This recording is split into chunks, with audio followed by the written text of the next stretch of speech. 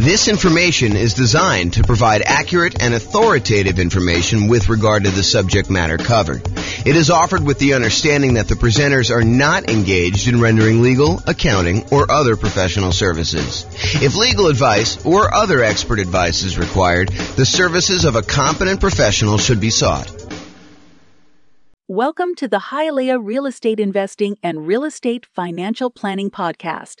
Learn all about investing in real estate in Hialeah, Florida with a combination of real estate financial planning and modeling with numbers specific to Hialeah, plus syndicated, more generalized recordings of live and pre-recorded real estate investing classes. Not all of them specific to Hialeah. Be sure to stay tuned after the podcast for a message from our sponsors.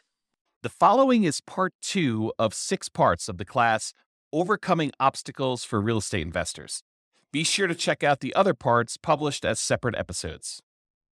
All right, so let's go over down payments. This is the challenge. Challenge is, I can't come up with down payments. I don't have down payments to do deals, whatever it is. This is the challenge we're going to discuss right now. So in my mind, when I think about this problem, it's not just down payments. It's really down payments plus closing costs, plus reserves. Because for you to go and invest without reserves, it's kind of silly. And for you to invest and not have enough for closing costs, you really need more than just down payment. So it's really all the money in order to acquire and hold on to the deal. So if you were thinking, hey, I don't have enough money for reserves, consider this list to be the same list that you would use for reserves. There's 2 primary groups for solving this problem. There's the strategies to reduce the need for a down payment. So I could solve this problem for you one way and say, well, let me tell you all the different ways that you don't even need down payment to do this. So we can go over all those, and we will. And then there's all the strategies to actually produce the down payment that you might need. So let's go over both these. So let's talk about reduce first. Reducing the need for the down payment so that you don't even need the down payment maybe, or you need much less of the down payment. So the first one, really, really obvious. Minimize price. You minimize your down payment. If you're going to go look at properties and you've been looking at $500,000 properties, maybe you go to a different market and you look at $400,000 properties or $300,000 properties or $200,000 properties or $100,000 properties. But if you reduce the price you're looking at, you can reduce the amount you need for down payment. Next one is bring in a partner who has down payments. So if you don't have enough for down payments, you can reduce your need for down payments by finding someone who does have down payments, and you can reduce that need for yourself, okay? There are lots of people out there that they don't have the time or the knowledge or the expertise or the desire to go out there and find deals, but they have the down payment and they're willing to partner with somebody who has that time. You just got to go find them. And we'll talk about finding them in the other section where we talk about finding. Plus, all of these nothing down financing options. So here are all the different strategies where you can acquire properties with nothing down. You can use hard money loans. Usually, not always, it's 70% of the after repaired value. It's usually not owner-occupant. Most hard money lenders, because they want to remain commercial lenders, will not loan to you as an owner-occupant in the property. They tend to be shorter term. You're not usually getting hard money loans, or you're not usually wanting to have hard money loans for more than 6 months at a time, something like that. They can be a little bit longer. They can be a little bit shorter, depending on who you get it from. They're usually at a higher interest rate, and they're often used for doing strategy where you do the BRRRR strategy. If you watch the whole class we did on the BRRRR strategy, buy, rehab, rent, refinance, and then if you have the 4th R there, it's also repeat. So you can do strategies for that. So hard money is one strategy you don't need to have down payment. Some hard money lenders might ask you for a down payment, but most of them are not, or they're going to have limited ones. Private money and hard money are different in that hard money are people that are in the business of loaning money. So they're used to making real estate loans secured by the property. Private money is when you go have a Thanksgiving dinner and you talk to grandma and she's like, I got my money in the CD and it's earning 1%.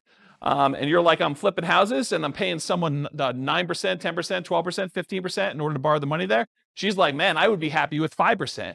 And you're like, grandma, you got a deal. I will go ahead and borrow money from you and I'll pay you 5%. And so now you have a private money lender, someone that you know. That's part of the definition. It's usually someone that you already know who's willing to loan the money for that. And the terms are going to vary wildly because it's a private loan between friends and family usually. So it's really up to you and how you negotiate that, whether it's interest only, whether it's, all the money's out all the time. If you use it and give it back and pay it back, if it's, higher interest rate, lower interest rate, the term of the loan, all that's negotiable because it's a private individual and you're negotiating all the details yourself. And those can also be used for that BRRRR strategy that we've covered before. And then another nothing down loan, USDA loan. USDA loans is U.S. Department of Agriculture. They are rural properties only. So you have to be in an area that is qualified for USDA. You can look it up on the USDA website as to whether or not whether a particular house is in the USDA area. Around here, one of the cities is Windsor. That actually qualifies for USDA. I think parts of Greeley do. Wellington does.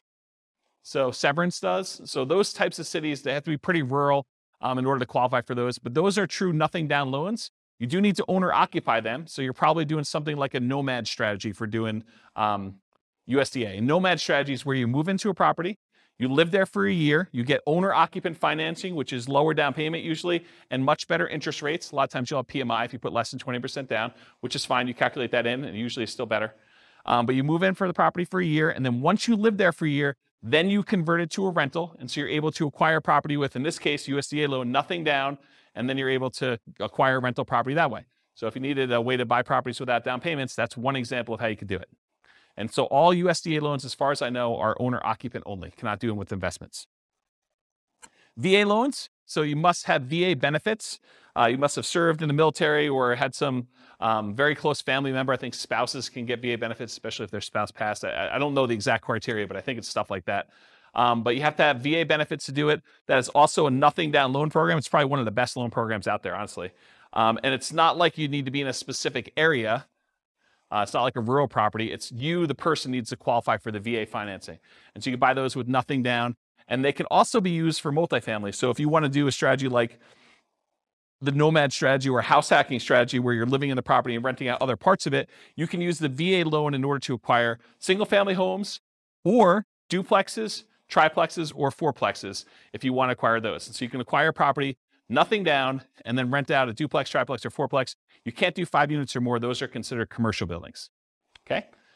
And then some local banks have nothing down loan programs as well. So you can call around to some local banks, see if you can find an additional one if you don't like any of the other 4 up there. Any questions on nothing down financing? In addition to all of these nothing down financing strategies, there's all of the off-market creative financing deals. And we did an entire series of classes on some of the creative financing stuff. In fact, we did one on just creative financing alone, and it included stuff like buying properties subject to the existing financing, where you agree to buy a property from a seller, and the seller leaves their existing financing in place. So you buy the property, they deed you the property, that's the transfer of ownership.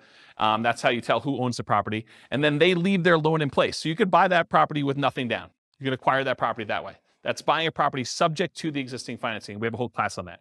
Owner financing, where the seller owns the property free and clear, and you go in there and you agree to buy the property from them. And in some cases, you may be able to buy the property where they do not need a down payment at all.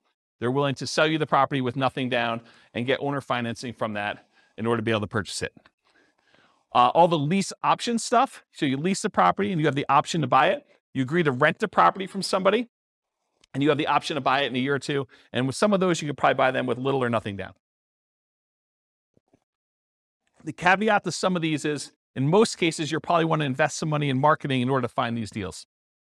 But if you think about it, if you're spending $2,000, $3,000 in marketing in order to find an off-market deal that kind of meets your criteria, you might spend that just to get the loan costs for the loan that you're getting, right? You know, appraisal fees and, you know, the costs of origination fees in order to get the loan to begin with and your closing fees. So it doesn't really, when you kind of compare it to those that you might have with even a traditional purchase, they still can be really reasonable properties to acquire.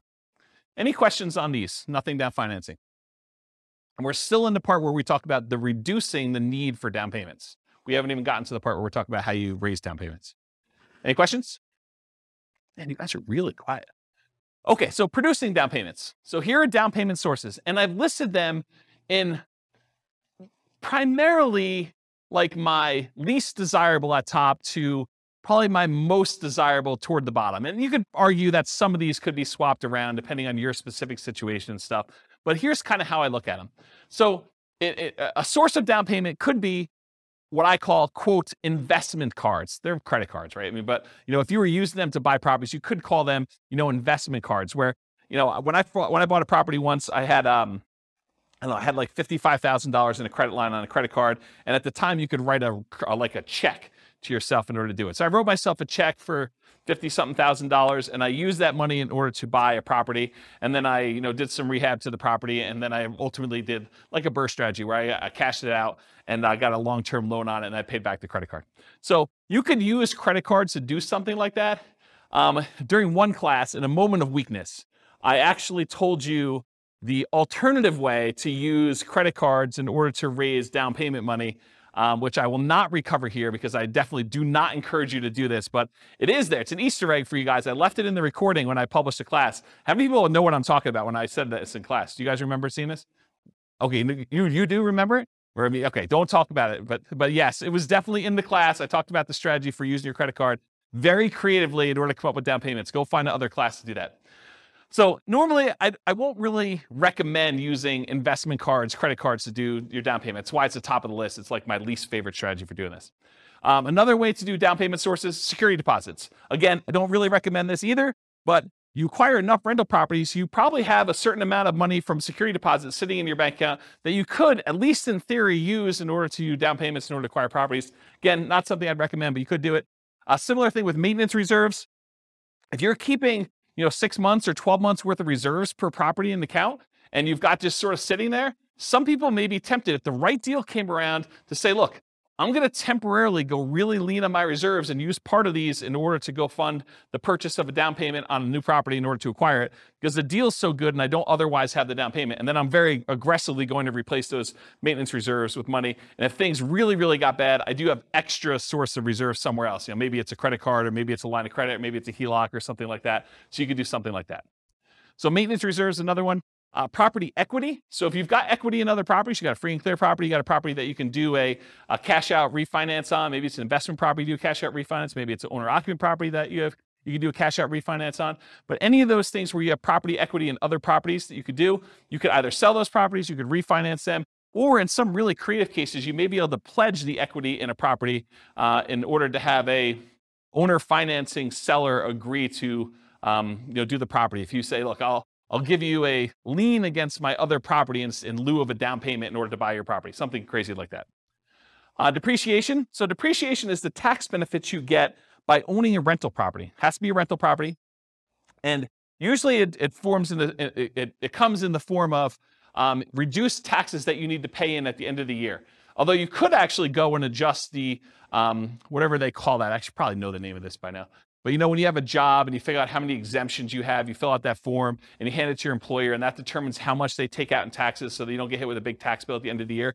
Well, if you have a bunch of rental properties, you could adjust that number. Well, I should say it this way. If you have a bunch of rental properties where you normally get a big tax refund check at the end of the year, you could adjust those numbers so that you get less of a check at the end of the year and you actually get more back in your paycheck each month or each week or each 2 weeks, whatever you get paid at. And so you could actually get the money sort of as more immediate cash flow. But a lot of folks, when they acquire rental properties and they leave their earnings things in place, at the end of the year, they end up getting a much bigger refund check back because they end up doing their taxes and the depreciation gets all benefited to them at the end of the year. So you can almost think about any tax refund check you get, although I specifically talk about depreciation here, you can look at that as a source of down payment money for when you're acquiring property. So depreciation would be a way to do that. Retirement accounts. So if you have a retirement account, maybe you switch that over to be a self-directed retirement account, or maybe you take some type of loan against the retirement account and you do that. Family members, if you're doing legacy nomad is when you're acquiring properties and, mom and dad or grandma and grandpa are actually loaning you the money or gifting you the money, and they're not usually loaning to you too, usually gifting you the money in order to be able to acquire properties. Maybe for estate planning reasons, they're like, look, you're going to get something when I pass anyway.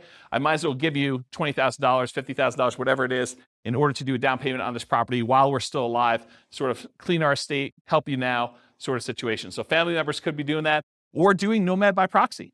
Maybe mom and dad want to invest in real estate and you're willing to be the person that moves into the properties and you guys agree you're going to split the property 50-50 or whatever you agree to. So your part of it is you move into the property, you live there for a year, mom and dad provide the down payment for you, and now you're a 50-50 partner with mom and dad in a property where you're doing nomad. We call that nomad by proxy as an example. So that's another one, family members. Sell stuff you don't need or want. I'm sure you guys got a lot of stuff that you don't need or want. I mean, you could sell it, you could raise some money pretty quickly with that. May take some effort, but that's something you could do. And if you're going to be nomading, that's super helpful to actually get rid of all the clutter so you don't have to move it all. Now we're getting to the normal ones, right? You guys should have thought, you should have saw this one coming. Saving money, okay? From a regular job, from a part-time job, maybe you go get an extra job, and the extra job money is the one you use for saving up for down payment. Maybe you start a side business to kind of build your retirement or build your fortune or doing something like that. That's an example of just ways to save money. Partnering, so go find a partner who has the down payment and be able to do deals that way. And then rents on properties, including house hacking. So you can use rents you have in other properties. Maybe you change the investing strategy you're doing short term in order to raise money from being able to do these down payments. Like, for example, you were doing long-term rentals. Maybe you convert it to short-term rentals to get a lot of extra cash flow, at least for a temporary period of time, until you have enough to be able to do your down payment. Or let's say you don't own any property right now, but you really want to raise down payment. Well, one of the things you could do, as long as it allows it in your particular lease, is you could sublease a part of your house that you're living in. It's called house hacking. Basically, you buy a property, or in this case, you're renting a property, and you lease out your bedroom to somebody else who wants to pay you $500 or $600 a month, $800 a month, whatever it is in your marketplace, and then you actually collect that money. The good thing about that too is, and Austin can correct me if I'm wrong here, but I believe that if you have that on your tax return for a year or two, you can actually use that income to help you qualify for when you get your loan. So that could be a way for you to not only get extra income for down payments, but it could also help you qualify with your debt to income when you go to qualify to buy the property, and you bring your roommate with you if you want to when you buy the new property, you move out of the rental to do things like that. And then finally, lease option fees. So when you buy a property, you can actually lease option it to a tenant buyer, someone who wants to live in the property and buy it from you a year or 2 or 3 down the road. And a lot of times they will give you a large option fee up front. It's completely negotiable as to what it is, but it could be $1,000, $5,000, $10,000, $20,000. I'm trying to think of what the largest option fee I received was. It's got to be in the $20,000 range. So, depending on what you need, that could help you a little bit when you're doing that. I did a whole series of classes. In fact, I wrote a book on this, but I did a whole series of like modeling investments where you acquire one property in some form or another. Maybe it's a nomad property where you buy it with nothing down, but then you convert the property that you were living in after you lived there for a year to a lease option exit property, and you put a tenant buyer in that property when you're leaving, and they provide you with the down payment you need in order to acquire the next property that you're buying. So you could do the entire nomad strategy where you're using the previous property you owned to provide you with the down payments you need for the next property by doing lease options on the one you're leaving out of. So you can eliminate the need for down payments completely doing that strategy. And I taught that class like 5 or 6 times. So there's got to be a recording of somewhere online. And if not, I'll probably do another one for the new podcast. And in addition to that, I wrote a book on it. I think the book was called How to Acquire a Multi-Million-Dollar Real Estate Portfolio Starting with Just $3,000. And I think my thinking on it was the $3,000 was like a closing costs and stuff to acquire the first property. And then you use the tenant buyers to pay the option fee in order to move on to the next property each time. And I show you acquiring a whole bunch of properties that way until you get to the point where you're acquiring more than one property a year, because when the tenant buyer cashes you out and you get some profit from that property, you use that to buy 20% down properties or 25% down properties in the future. So there's a whole bunch of strategies around that. So that's all I got for producing down payments. Any questions on the challenge of I don't have a down payments, I need down payments, all that stuff? Did I cover it pretty thoroughly in a really short period of time? Because I usually do this in 2 hours and 30 minutes where I really go into detail. Did I get everything? Yeah, Bill. Yep. Yep. Yep. Yeah. No, because you have to be able to cover the payment out of there, or you got to think to yourself, look, either the property needs to support the down payment, or the monthly payments on the credit card, or you think to yourself, okay, the monthly payments I'm paying on the credit card are the savings rate I'm doing in arrears. Like I already bought the property, now I'm kind of having to make up the savings that I didn't have in order to come up with the down payment to begin with. And so you're paying that out of whatever else you have. Maybe some of it's from cash flow on the property acquired, but the rest of it's coming from you until you pay that thing off. So no, I don't think oftentimes that makes a lot of sense. Same thing. Yes, because you're acquiring a property and you're trying to convert that to some type of reasonable long-term financing in most cases. No, the security deposit one is, most of the time you never have to come up with the security deposit unless they leave the property in bad condition and then you keep it anyway, right? And then you got to come up with the repair money instead. But the security deposit, when you get another tenant in, they give you another security deposit. You usually have a period of time, 30 days, 60 days, whatever it is in your marketplace, in order to have to give that other security deposit back. So you get the new one in, you're sort of replacing it. It's an accounting entry more than anything else. So that one is a little bit different than the hard money and the investment credit cards sort of things. Yes. Okay, so what she's talking about is, what she's talking about is if you are a licensed real estate agent, that is required. You must keep it in a separate trust account to do that. If you are not licensed as a real estate agent, you do not need to keep it in a trust account. It's not a bad idea, but you do not need to. It's not required by law. Yeah. But as a licensed real estate agent, you absolutely are. Are you licensed? Yep. If you are licensed, regardless of whether you do property management, you must do the escrow account. Yeah, including security deposits. Even if it's just for your own property and you only got one, you have to keep it in an escrow account. Yeah. Any questions? All right, cool. A lot of these require you to already have that. Some of them do. I mean, investment credit cards does not. Retirement account does not. Family members does not. Sell stuff does not. Saving does not. Partnering does not. Lease option fees do not. I mean, you can use lease option fees when you're buying the property that you're moving into. You could go advertise to find a tenant buyer up front and say, look, pick any property from the MLS. You're going to need to come up with the down payment, but I'll sign for the loan and we will apply that towards your purchase. Right? You could do that. It's a much more unusual person to find, but we're not looking for trying to do this a million times, right? This is like jumpstart it, and I don't have the down payment to get started. I could do that type of marketing until I find that one person, and in the meantime, I'll look at all these other strategies at the same time. Remember the wall example? This is like, let's solve it, okay? So yeah, I'd say half of them do, right? About that. I mean, maybe I'm off by one or two, but it's not that many. You can count them up and tell me if I'm off, but right? It's sort of like thing. Yeah. All right, cool. Any other questions on this? Is that helpful? That's solve your problem. No? No? Yeah. Oh. Yeah. You could borrow against your own life insurance policy.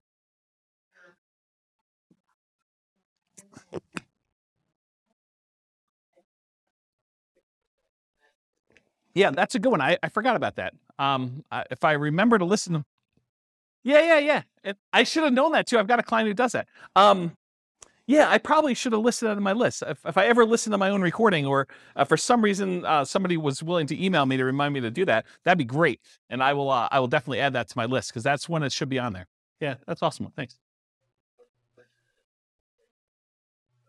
So there's some variations on that, but it can be used with sort of that infinite banking. And I'd have to really stop and think about what the infinite banking is because I learned about it and read a bunch of books on it, but I haven't actually implemented it myself. And so I want to think about like how it all works. But I think it's related to that concept of you get the life insurance policy. Once you get enough money, then you can borrow the money from yourself and you kind of keep your money constantly compounding and stuff like that. But yeah, I'd have to really think of it through, but maybe. The definite maybe on that one. Yeah. Cool. Any other questions? This concludes part 2 of 6 of Overcoming Obstacles for Real Estate Investors. Listen to the next episode, part 3 of 6, on overcoming negative cash flow. With home prices up, mortgage interest rates up, and rents up, but not quite enough to counteract the higher prices and interest rates, cash flow on rental properties in Hialeah is harder than ever. Book a call with the Real Estate Financial Planner to apply our proprietary 88 strategies to improve cash flow on your rentals. See the show notes for a link to schedule your call and improve your cash flow today. If you're a real estate agent, lender, or professional in Hialeah that wants to help our real estate investor listeners, consider reaching out to learn about collaboration opportunities with this podcast. We'd love to add more value to our listeners by having you assist our investors buy, sell, and finance their real estate investments. See the show notes to schedule a call to discuss collaboration opportunities.